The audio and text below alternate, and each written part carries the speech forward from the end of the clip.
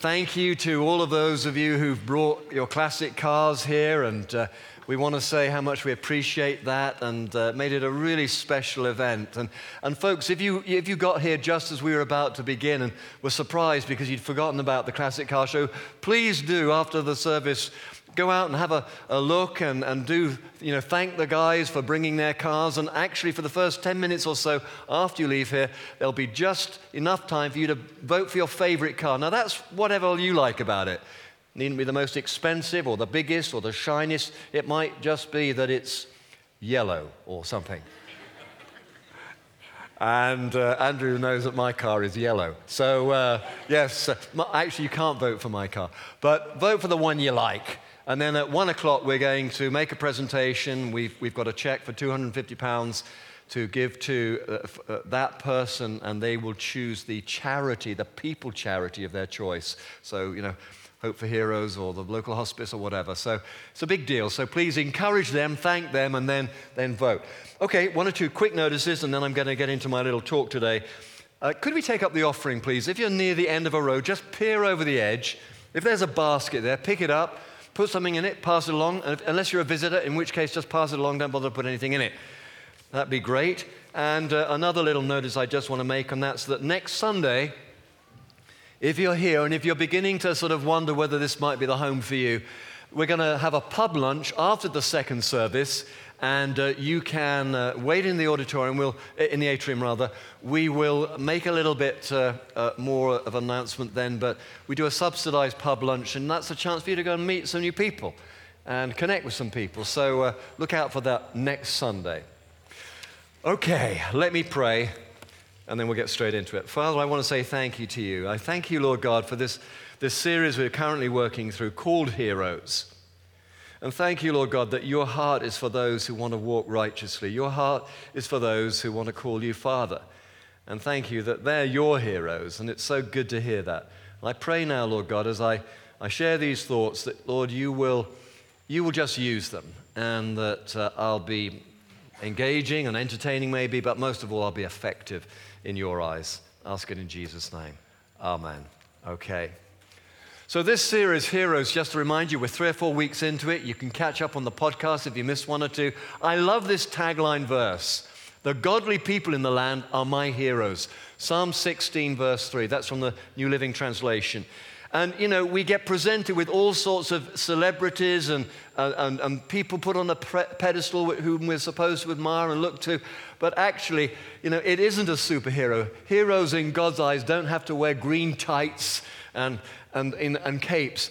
The people in the land, those who are trying to live righteously, trying to live for God, and maybe that's not been something you've done in the past, but you're trying to do now, those are the heroes. And I just love that sentiment, and that's what we're trying to communicate. And today, I want to say to you fathers, put your hand up if you're a father. Let's have a look at you. Come on, get that hand up. Well, I want to say to you, congratulations, fathers, God bless you. All those who are trying to, stay married to the same wife, all of you who are trying to be good fathers to your kids, all of those, those years of unseen faithfulness.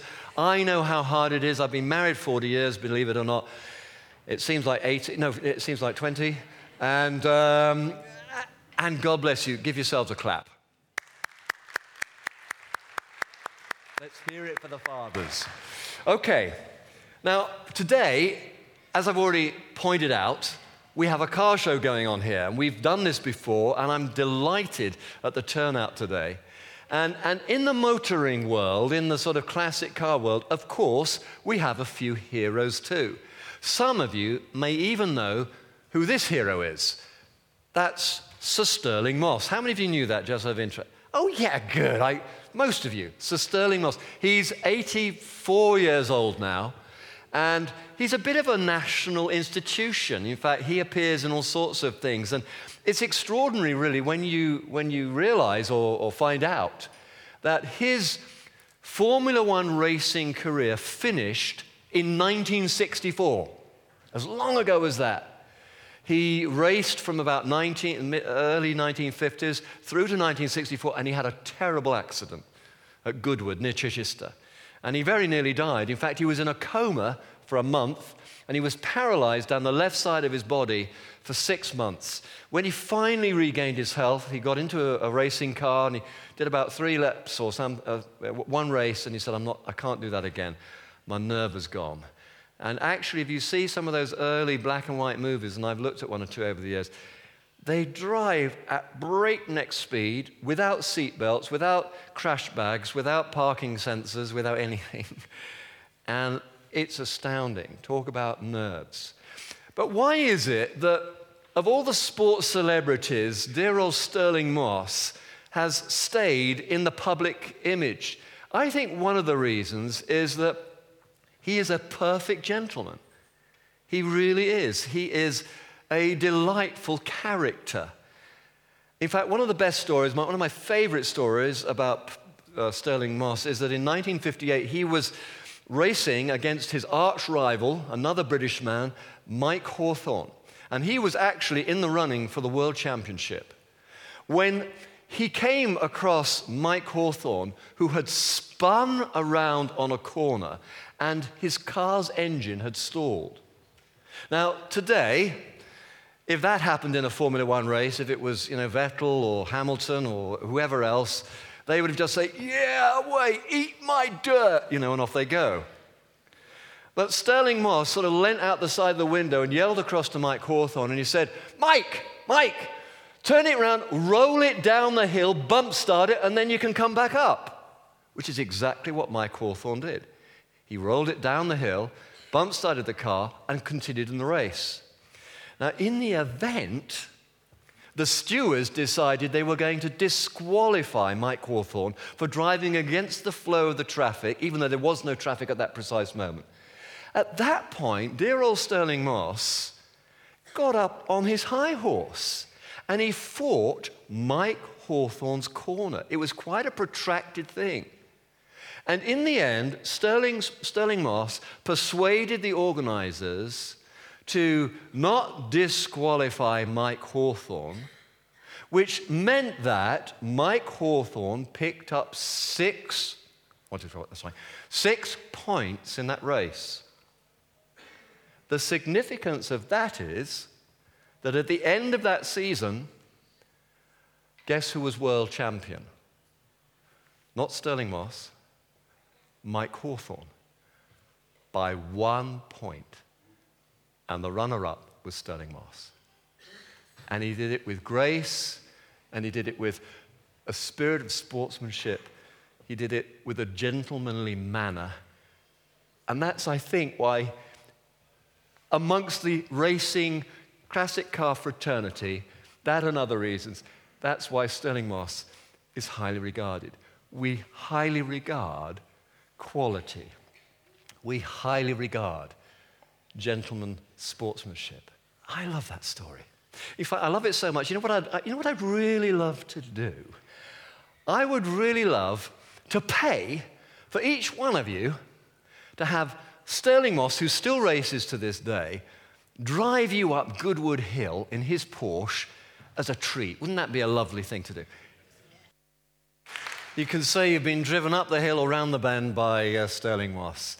So what is it about these classic cars that is so compelling to so many people?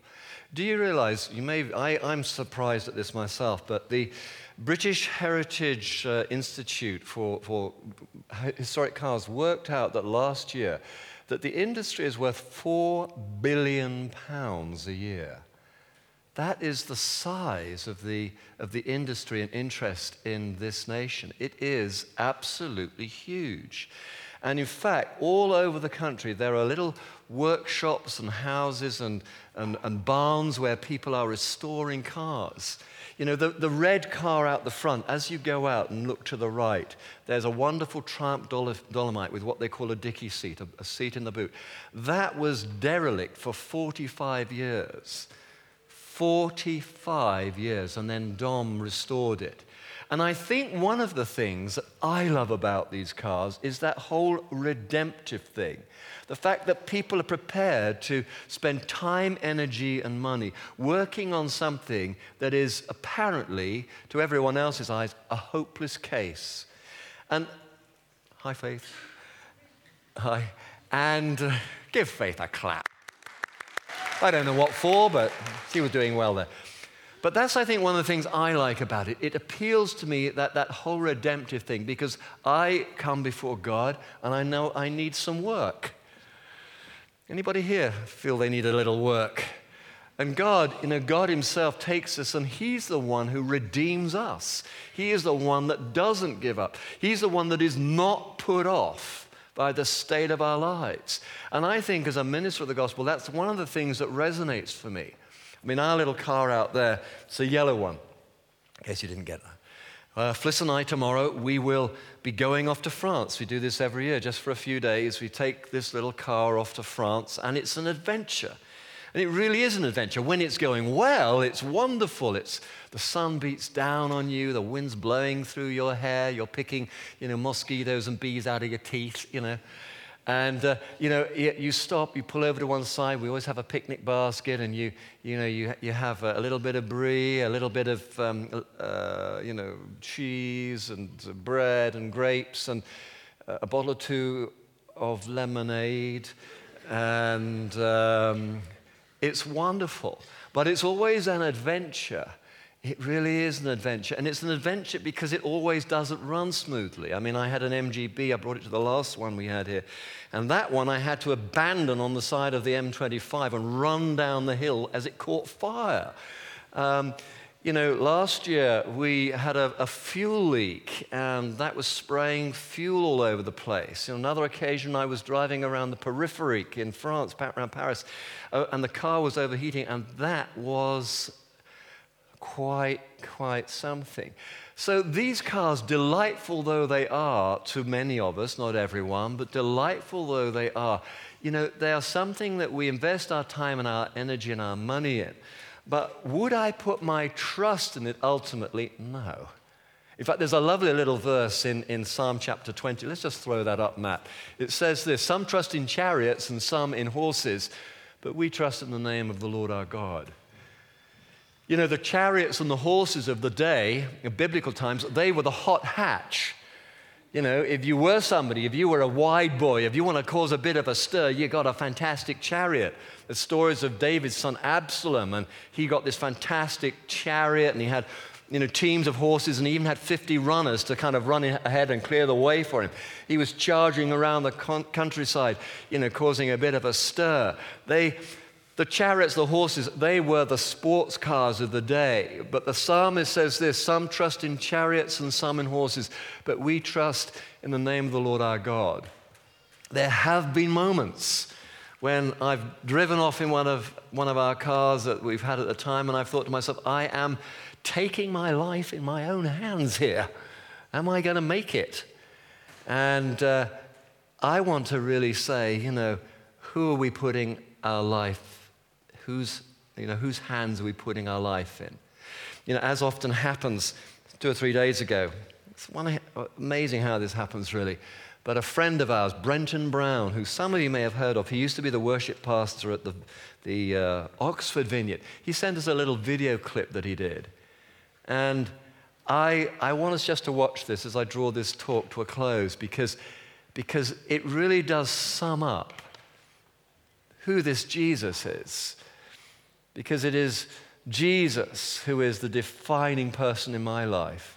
Jesus who is the one through who his eyes, he is the lens, the grid with which I do life and all that I embrace and love. But see what you think. Just sit back. It's about 5 minutes. Watch this little DVD that Brenton sent us on Wednesday, Thursday. I think you'll enjoy it. Thank you. Well, as the worship team come back up to join me, I guess I really want to say one thing, ask a question. If there's a takeaway, this is my question for myself. Am I putting my life in my own hands? Is that actually a good idea? Do I have enough of the answers? Am I exercising faith and trust in the right things? What am I spending my time, my energy, and my money on? Where am I pouring the best of me?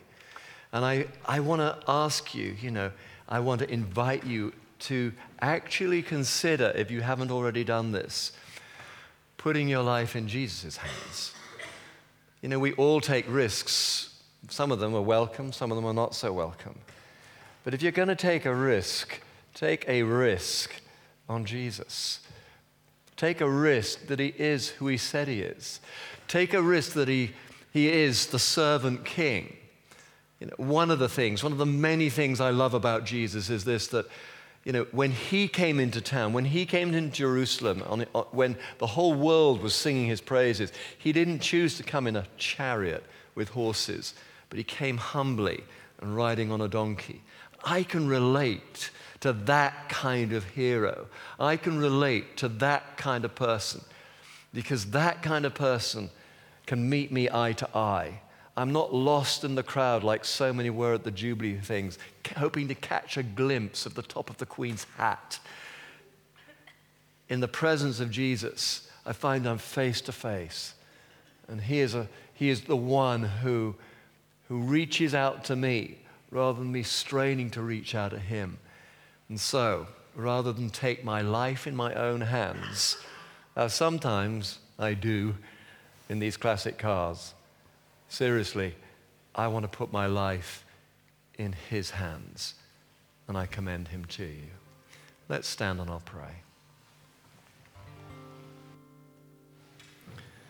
Lord God, I want to say thank you to you, because you have made it possible, as we said right at the beginning of this time. You have made it possible to come into your presence and call you Father. You've made it possible for us to lean into you. Whoever we are, whether we're a great success story or, quite frankly, we're in need of some restoration. Lord God, you take all comers, high and low, young and old, fat and thin, black and white. You take us all, and you do it with patience and perseverance and great passion. And so, Lord God, at this moment, this time, on this Father's Day, we say thank you, Father, as we lean into you.